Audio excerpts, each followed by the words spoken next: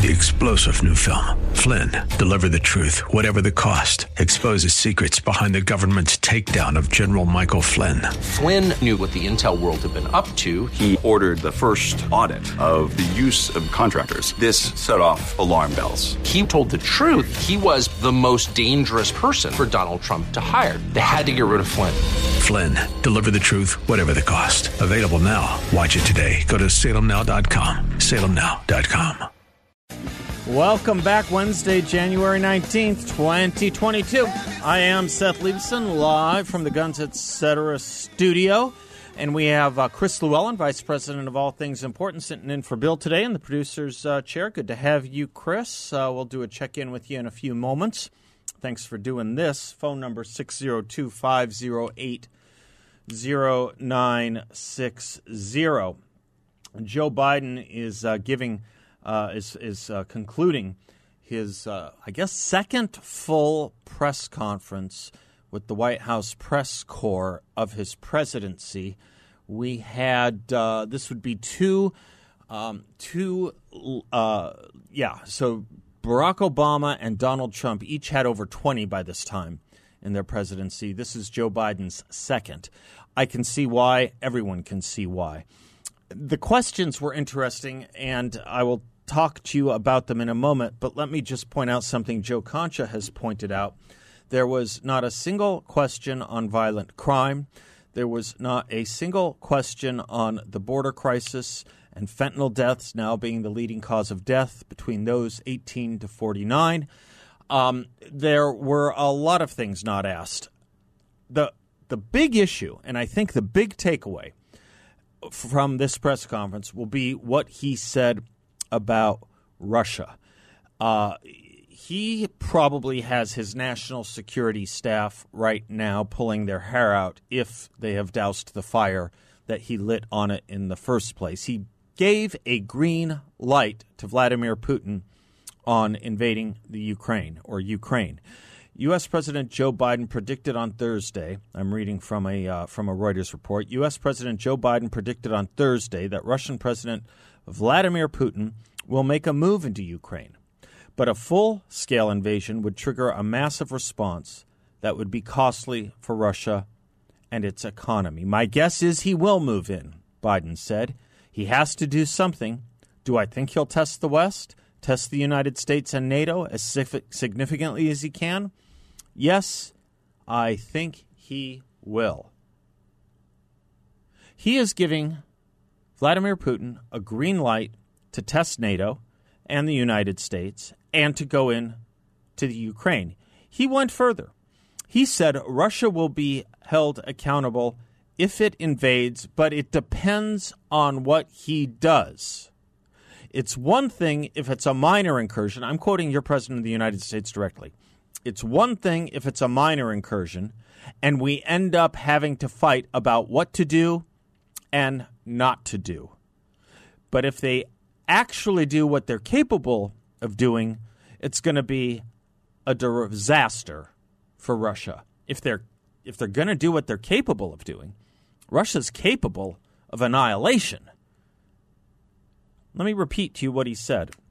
It's one thing if it's a minor incursion and we end up having to fight about what to do and not to do. Who's the we? Who's going to have to end up fighting and discussing what to do and not to do? Joe Biden and his advisors? Joe Biden and NATO? Joe Biden and the allies? Ukraine used to think it was an ally. And Joe Biden says, my guess is he will move in, and it depends on what it does. It's one thing if it's a minor incursion. One commentator said, so we're basically now in favor of mostly peaceful incursions. He did get a follow-up from two different reporters. They tried to help him correct the record.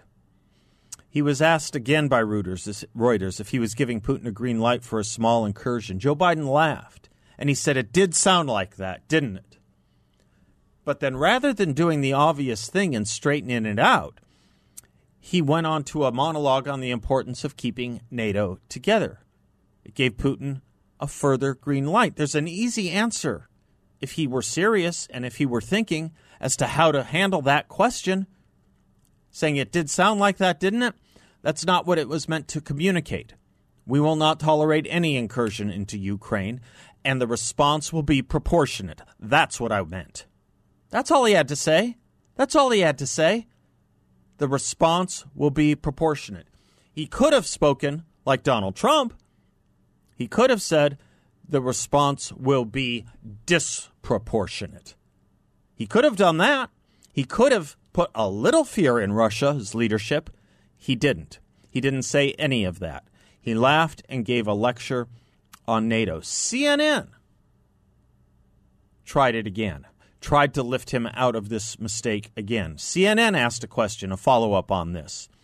And Biden said, the only thing I know for sure is that the decision is Putin's and what side of the bed he gets up on. All of this is Putin's. Do you realize what a resignation of status and power that is for the United States president to say the decision is entirely Putin's? I don't know how many took poli-sci courses in this audience, or how many took, majors or steep or deep studies in foreign policy. But there's a word here. There's a word about which probably 20,000 books have been written, if not more. The word is called deterrence. Deterrence. Does anyone remember what deterrence is? It has guided every piece of foreign policy since George Washington was president. How do we deter an enemy or a competitor or even an ally from doing something we don't want them to do? We do not say, and have never said except in one other time I can think of, we do not say and have never said it's their decision. It's entirely up to them, and I think they'll do it, which is what Joe Biden said to Vladimir Putin. The only other close thing I can think of is when Joe Biden's erstwhile boss, Barack Obama, farmed out the Syria problem to Russia and Vladimir Putin. How do we put up with this? People ask me, how is it that he even gets elected? How is he even getting 33% or any percent approval? Well, don't underestimate what people don't pay attention to. Think about it this way. If you listen to this show, or any show on talk radio for that matter, or if you tune in to your favorite news channel, I don't care what it is, you are probably in the 90th percentile of information about politics in America. Most of the country does not pay attention to this. Most of the country is under the grips of what sociologist Philip Reith called the triumph of the therapeutic. What is the triumph of the therapeutic? It's that we are now in a psychological era. A psychological era that cares more about how we feel than what we think. Philip Reith put it this way. Whether or not a monarch or a mass leader has great executive ability or power, modern politics suggests that his primary function may well be psychological. He acts as a center around which otherwise disturbed lives can be organized. Now, you look at what the left has put this country through, even under Donald Trump. You look at what the left has put this country through when it comes to COVID and everything from there. You look at what the left has put this country through when it came to riots. You look at what the country has what this country has been put through by the left when it comes not just to riots and not just to COVID, but when it comes to every little statement that Donald Trump made and the thousands of lies they complained about him making and continually reiterated that he said. Joe Biden has beaten that number and beaten that record.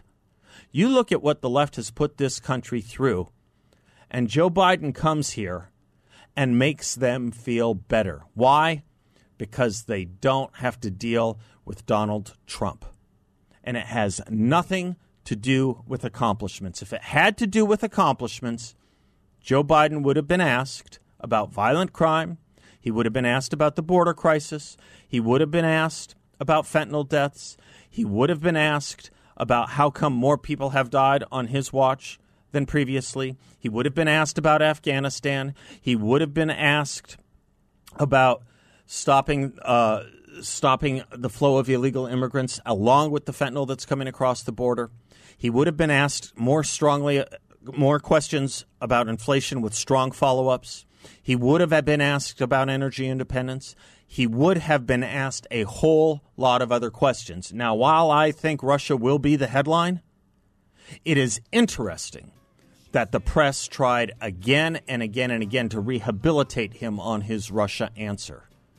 I can understand why they'd want to, but understand what the press is doing here, avoiding all the serious questions. Joe Biden said something interesting about Republicans, too. He was asked about working with Republicans, and I'll tell you what he said when we come back. Welcome back to the Seth Leibsohn Show, 602-508-0960. A few other things to take away from the Biden press conference today. He said, I outperformed what anyone thought would happen. Does anyone believe that? I outperformed what anyone thought would happen. Can anyone tell me one thing he has actually made better? One thing. One thing. And he's now saying he outperformed what anyone thought would happen? He said, quoting directly, I want Republicans to get in the game to help make this country better. I want Republicans to get in the game to help make this country better, because they've been trying to make this country worse, one proposes. He says, name me one thing Republicans are for. Name me one thing Republicans are for. Not hard. Cracking down on crime, lifting mandates, enforcing our border, getting Americans out of Afghanistan he left behind, stopping drugs from coming in through the border, which would mean stopping illegals coming from the border, over 2 million on his watch. But then this very interesting thing happened in the press conference today. A reporter said Senator Mitt Romney stated that you never, and no one in the White House ever called him once on the Build Back Better agenda. How is that? How is that? And do you know what Joe Biden said? Joe Biden said, he didn't contradict it. He said, I spent most of my time working on the Democrats. Think about that for a moment. I spent most of my time working on the Democrats.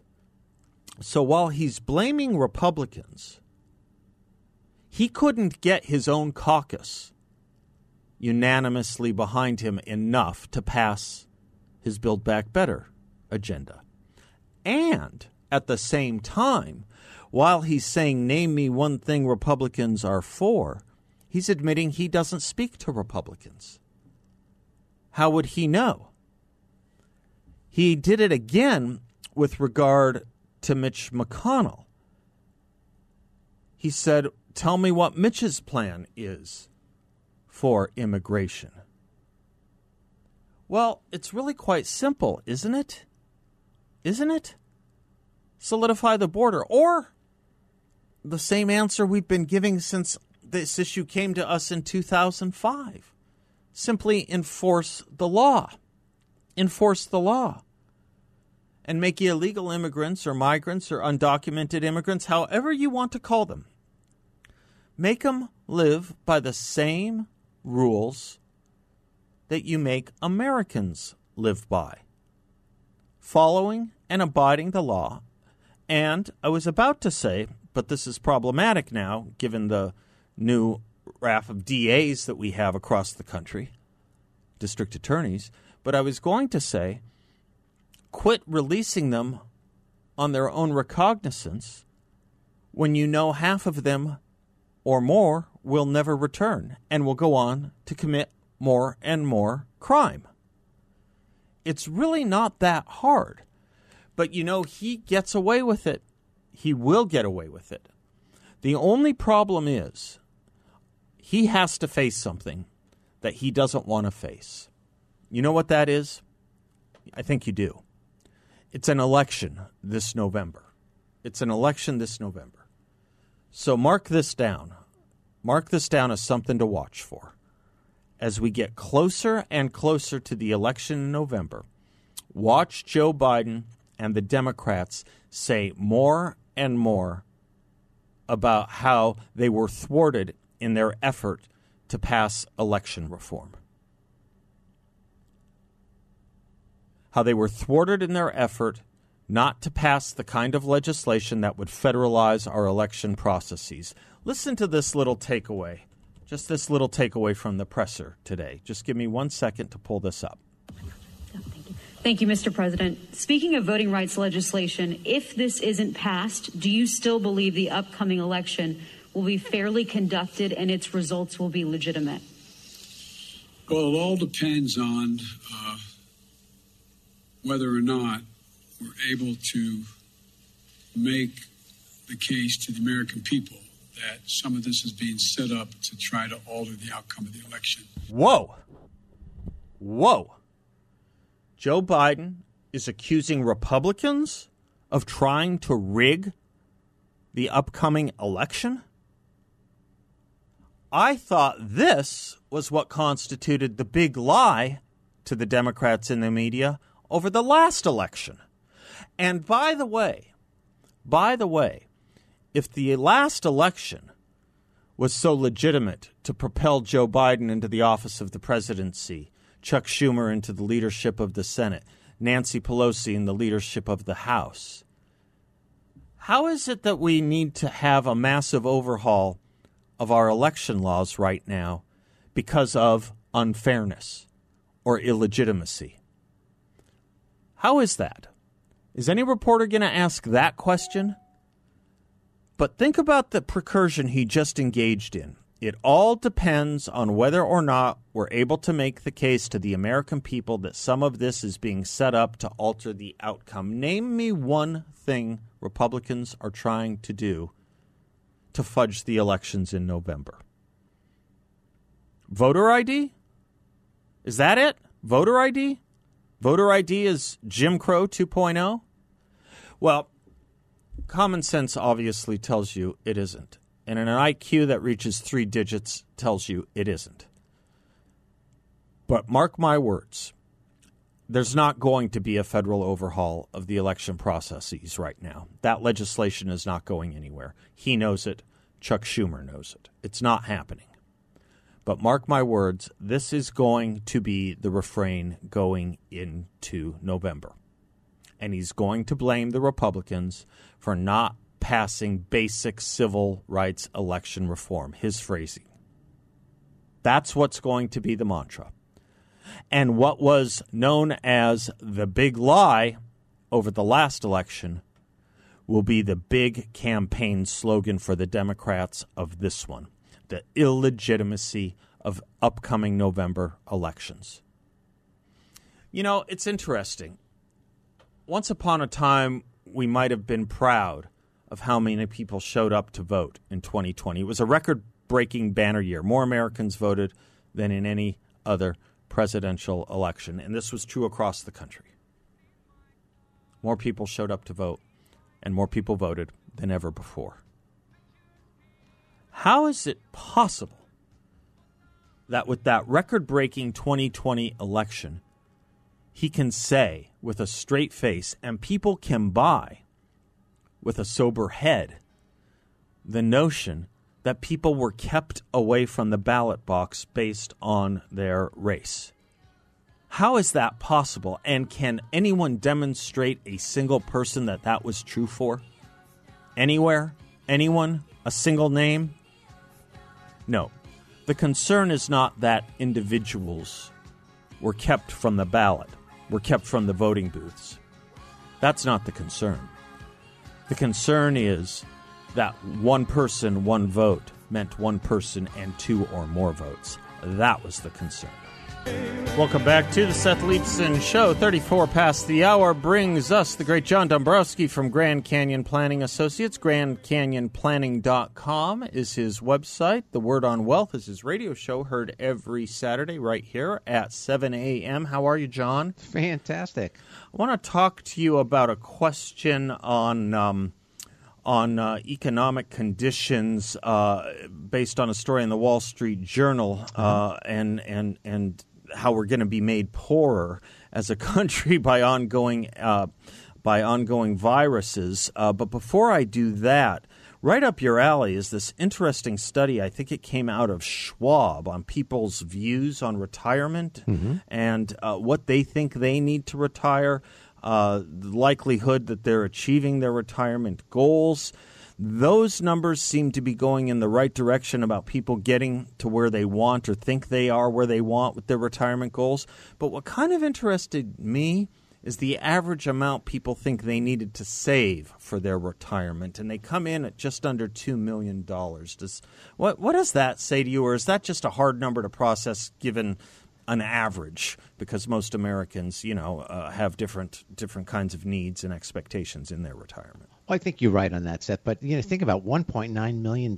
Yeah. I mean, that seems like a lot of money. It does seem like a lot of money. Yeah. Most people would say, "Well, gosh, I'm never going to get to have $1 million. I'm never going to be able to retire." Right. But there are a lot of factors that go into this when you think about it, right? There are those that fortunately may be able to retire with owning their home and not having a mortgage on their home once they retire. Okay. I mean, if that's the case, that's certainly a wonderful position to be in. There are those out there maybe who would still hold a mortgage, so obviously their expenses might be higher. There are those out there that don't own any real estate. Maybe they have they're renting a piece of property, or they're living in an apartment, so they'll always have rent even in retirement. So there are a ton of factors. Where you live. What about living in, say, Scottsdale versus living in Glendale, Bastrop, Texas. Even. Yeah, right. Yeah, or exactly. I'm just even state to state. Or even Glendale, right. Yeah. Right. I mean, there's a variety of different cost of living adjustments that would occur depending on where you live, what you're used to, type of living are you doing? Do you spend a lot? What are your spending habits? So there are a lot of factors. But you're right, 1.9 million. This was Charles Schwab did this study of 1,000 people. But some of the good things that came out of this study, I think, are as an example, of likelihood to achieve retirement savings goals was one of their. That's up. Yeah, in 2020 it was only 37% of the population, but in 2021 it's 53% of the population. That's a big hike. Yep. And then somewhat likely went down from 49 to 39. Not likely went up from 14 to 8. It went up, meaning that 8% of the people only thought they weren't going to versus 14 the year before. So that was good. So there are a variety of things in here that actually were very positive. Debts being paid off quicker. More people are investing in 401ks than were before. So there are a lot of positive sides to this study, which I find very appealing. But if people really think they need $1.9 million, well, then how are you going to get there? It's going to be more important for you to consider the investment strategy that you have. And so what we did see is in 2020, 39% of people believed that they needed financial advice. Now it's up to 61%. So a big jump in the number of people that believe they're going to need financial advice to get to their financial goals, which is probably a good thing. Seeking out the advice to help you get through some of these issues, like the volatile times we're facing right now. The NASDAQ today, Seth, for the listeners out there, moved into correction territory today, down 10% from its all-time high in November. So these are volatile times. People start to get nervous about this. Maybe people, if they're not working with a financial professional, it's very easy to make a mistake because you're getting emotional about your investments, and that's important to work with a professional on this. There was one other thing I wanted to ask you. Maybe you have enough time to do it quickly. Sure. I noticed that given 4 options on top behaviors going forward, people being more likely to save, increase 401 contributions, or invest outside of 401 contributions, or pay off debt. Pay off debt got the lowest number. Do you think that should be in the first number? Well, it depends on the debt, okay. The type of debt, Seth, right? If we've got those unsecured debts, the credit card debts, those types of loans, you want to get those paid off because those are at ridiculous interest rates. But the home mortgage is a little bit different, right? Okay. That's a debt that's deductible. It's usually at a lower rate. It's usually part of your household budget. But I have to tell this to folks, too. Interest rates are creeping up a little bit here. We're already paying ridiculous credit card interest rates. you're going to watch. Interest rates on credit cards are going to go up as well, which is really going to be something we have to watch very closely if we have credit card debt. You betcha. Thank you, John. Nicely done. Securities and advisory services offered to Client One Securities LLC, a member of FINRA SIPC, and an investment advisor. Going Canyon Planning Associates LLC and Client One Securities LLC are not affiliated. Go to our website, GrandCanyonPlanning.com. Request an appointment right there. Perfect. Thank you. Talk later.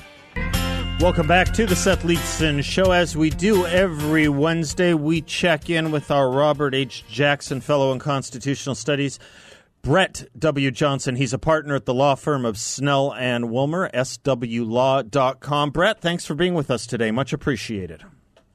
Oh, thanks for having me again, Seth. You betcha, always and forever. Brett, one of the things I asked if you wouldn't mind looking into is something that people hear about here and there.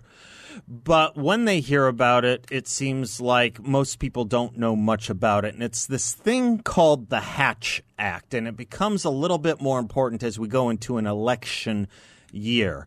The first thing to know about it is it has nothing to do with Orrin Hatch, which most people think it does. It's not about Orrin Hatch, the former famous chair of the Judiciary Committee, retired senator from Utah.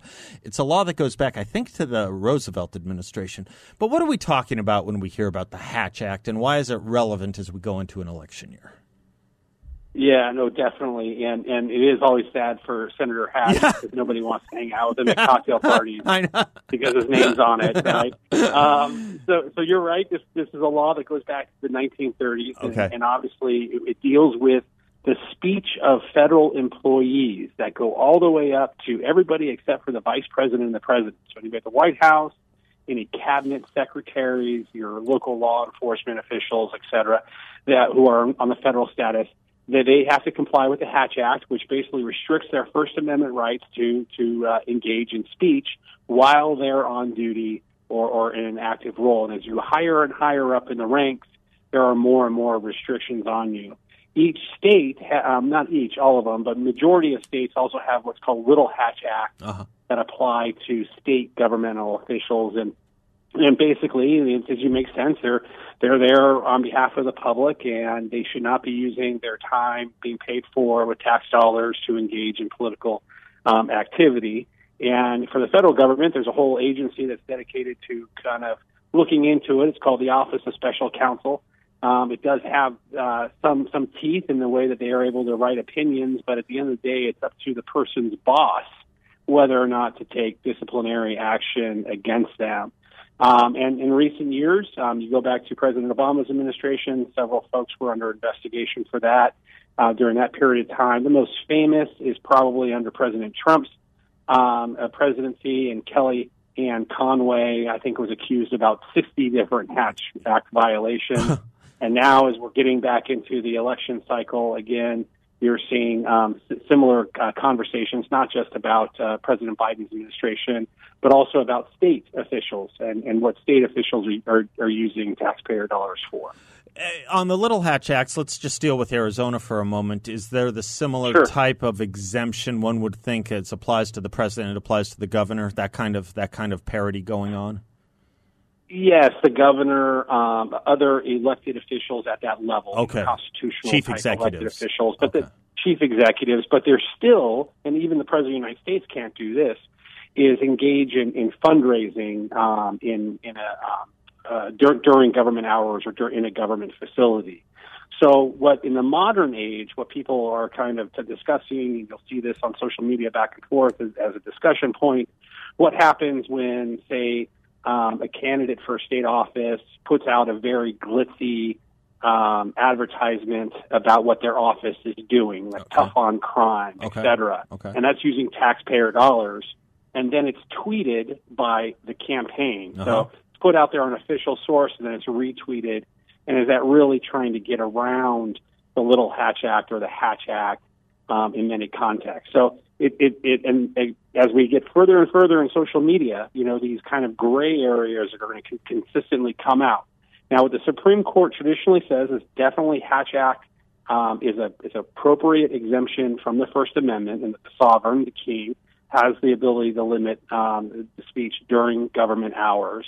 But the Supreme Court, more often than not, sides with the employee or the political appointee and saying, no, that's actually covered by the First Amendment and the Hatch Act wasn't violated. So just for context. Is this one of those laws, I don't know, you could probably think of 20 off the top of your head. I can't, but maybe like the Espionage Act, that it's rarely prosecuted because of so many gray areas and so many possible, I don't know, defenses or precedents that would run to the contrary. I can't remember, for example, though Kellyanne may have been accused 50 times, I just don't remember any particular sanctions, for example. Nothing. Yes. No. So again, it's up to your the political appointee's boss. In that case, it was President Trump to decide whether or not disciplinary action occurs, and it's not criminal, although.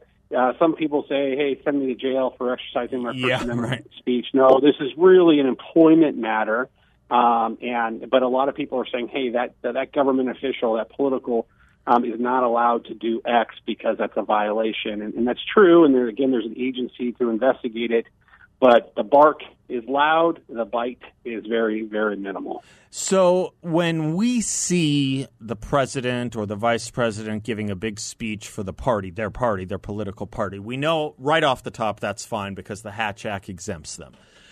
I take it gets harder if there's a popular Secretary of State who might be good at fundraising. That's what makes it more difficult? Yeah. That's exactly right. And under President Trump, there was Secretary of State Pompeo, who was also accused of violating the Hatch Act because going around and doing different activities. So it gets much tougher, especially for those political appointees, because many of them come from elected office. Former governors, former attorney generals. Like Pompeo himself. And it's just Pompeo himself. And so it's just kind of ingrained with them. So, and it's walking that fine line of what hat is actually being worn. And actually, it was HUD Secretary Castro underneath Obama who tried in the middle of an interview, said, I'm taking off my HUD Secretary hat. And now I'm supporting President Obama in regard to some election matter. And this Office of Special Counsel says, no, you can't switch hats in the middle of an interview. I gotcha. And then the only other thing I guess I would ask is this. We're used to seeing a lot of popular administration officials, be it a chief of staff or someone in a communications role or a cabinet member, give speeches at various annual galas of organizations, the types of which you and I probably are members of, think tanks and that sort of thing. By virtue of that status of a think tank, i.e., a C3 organization, is that a safe harbor? Are they allowed to do that without violating the Hatch Act? Okay.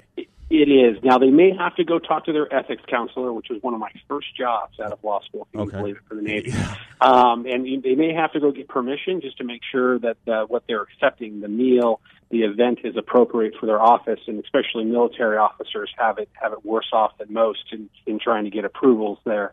But having those types of speeches completely appropriate. The government wants its government officials, and in fact, the Supreme Court has said that who better to talk about the function of government than government officials, and that sometimes treads into political discussions. It's just when you start advocating for a specific candidate, that's probably where they're crossing the line. Perfect. And of course, those C3s themselves can't engage in partisan activity either. So correct. Right. So it kind of works in both directions. Brett Johnson, that was perfectly clarifying. That was wonderful. I appreciate it. Perfect. Thanks, sir. Well, thanks, Seth. Until next week. God bless you. I'm Seth Leibson. You can check out Brett Johnson at swlaw.com. It's a law firm I have used. It's not a sponsor of the show or anything like that, but I have found that those guys and gals are just the tops. I'm Seth Leibson. We'll be right back. Welcome back to the Seth Leibson Show, coming to you live from the Guns Etc. studios here on Camelback. In my opening statement, it wasn't really a monologue. I was kind of going in real time just based off watching the press conference of the president's, which has concluded. But I did have a quote that I shared with you from a sociologist named Philip Rieff in his book, The Triumph of the Therapeutic, talking about how feelings have really trumped truth and fact in our society. He wrote that back in the 60s, and it's, of course, become not just a speculation or a theory. I think it was prophetic and it's become true. But the quote I used in part was to say that the modern leader suggests that his primary function in our culture now is psychological, that he acts as a center around which otherwise disturbed lives can be organized. Think about that. Someone to make you feel good if you're living in a disturbed life,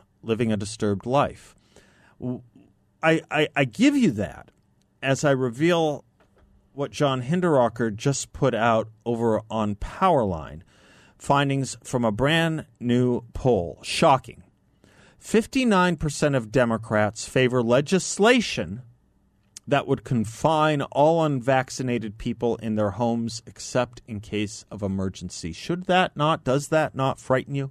59% of Democrats favor legislation that would confine unvaccinated people in their homes, with exceptions only for the case of an emergency?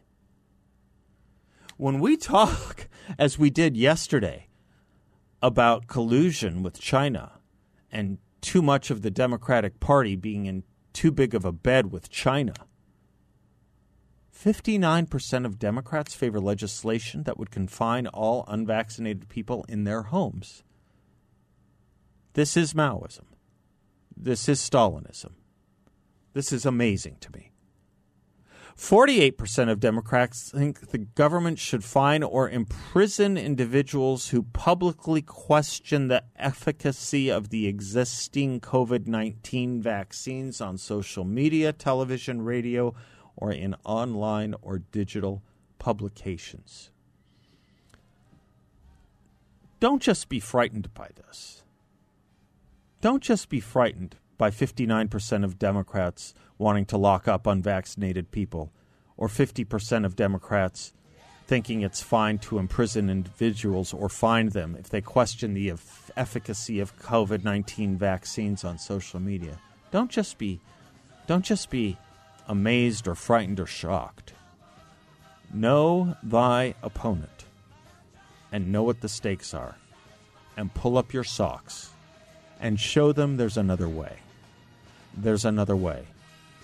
Florida showed it. It's another F. Freedom. I'm Seth. We'll be right back. 3-star General Michael J. Flynn, head of the Pentagon Intelligence Agency, knew all the government's dirty secrets. He was one of the most respected generals in the military. Flynn knew what the intel world had been up to. He understood its funding. He ordered the first audit of the use of contractors. This set off alarm bells. The explosive new documentary, Flynn, Deliver the Truth, Whatever the Cost, uncovers the facts behind this scandal. Flynn told the truth. He was the most dangerous person for Donald Trump to hire. I find out the worst enemy that I'm going to face in my life is right here in America. They took my assessment and they wanted me to change it. And I was like, I'm not changing it. They had to get rid of Flynn. With in-depth interviews, archival footage, and never-before-seen personal records of the man behind the headlines. I just felt like I was drowning. Flynn, Deliver the Truth, Whatever the Cost. Available now. Watch it today. Go to salemnow.com. salemnow.com.